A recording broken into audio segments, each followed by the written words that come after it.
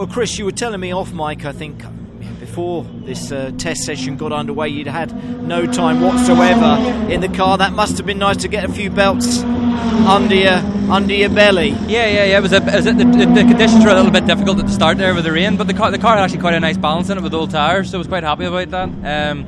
We then came back in and we put the new tyres, or we put the set of slick tyres on. Yeah.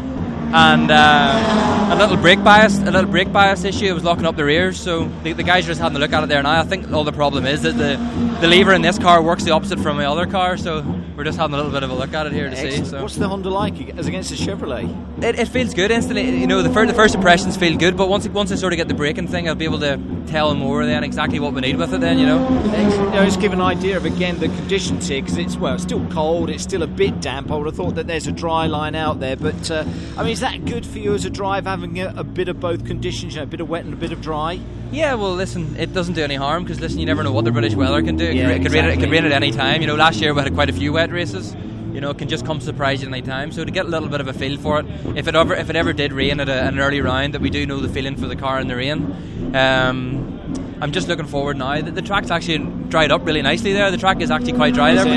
Because the wind is quite strong, it's dried up really nicely there. Yeah, so temperature-wise, though, it's cool, isn't it? You know, and that's obviously going to change as we go through the year. Yeah, it's cool. It's cool at the minute, yeah. But listen, you can still have a direction of where you're going with the car, really, you know. So if we can get the brake bias sorted out here and go out with another set of tyres and get a feel for it to see how it goes here. And again, explain to people, will this data that you pick up here today ultimately help you throughout the season, but will it help when you come back to Donington, the second meeting of the season? Yeah, well, obviously that first session I done there wouldn't really have been much help for whenever we come back again, but as the day goes on and the times get faster, yes, it will be more beneficial when we come back again, because whenever we come back here at the end of April, the weather should be a little bit warmer, so we should be looking for gains everywhere whenever we come back again, so we'll be able to see whenever we were here now and whenever we come back again what the differences are. Yes. And the season, looking forward to it. You told me off mic that you were no reason why you shouldn't be as keen as mustard like the rest of the 31 drivers. Yeah, listen, this is one of our best chances ever to have a proper go with a good car and a good team, so we just need to get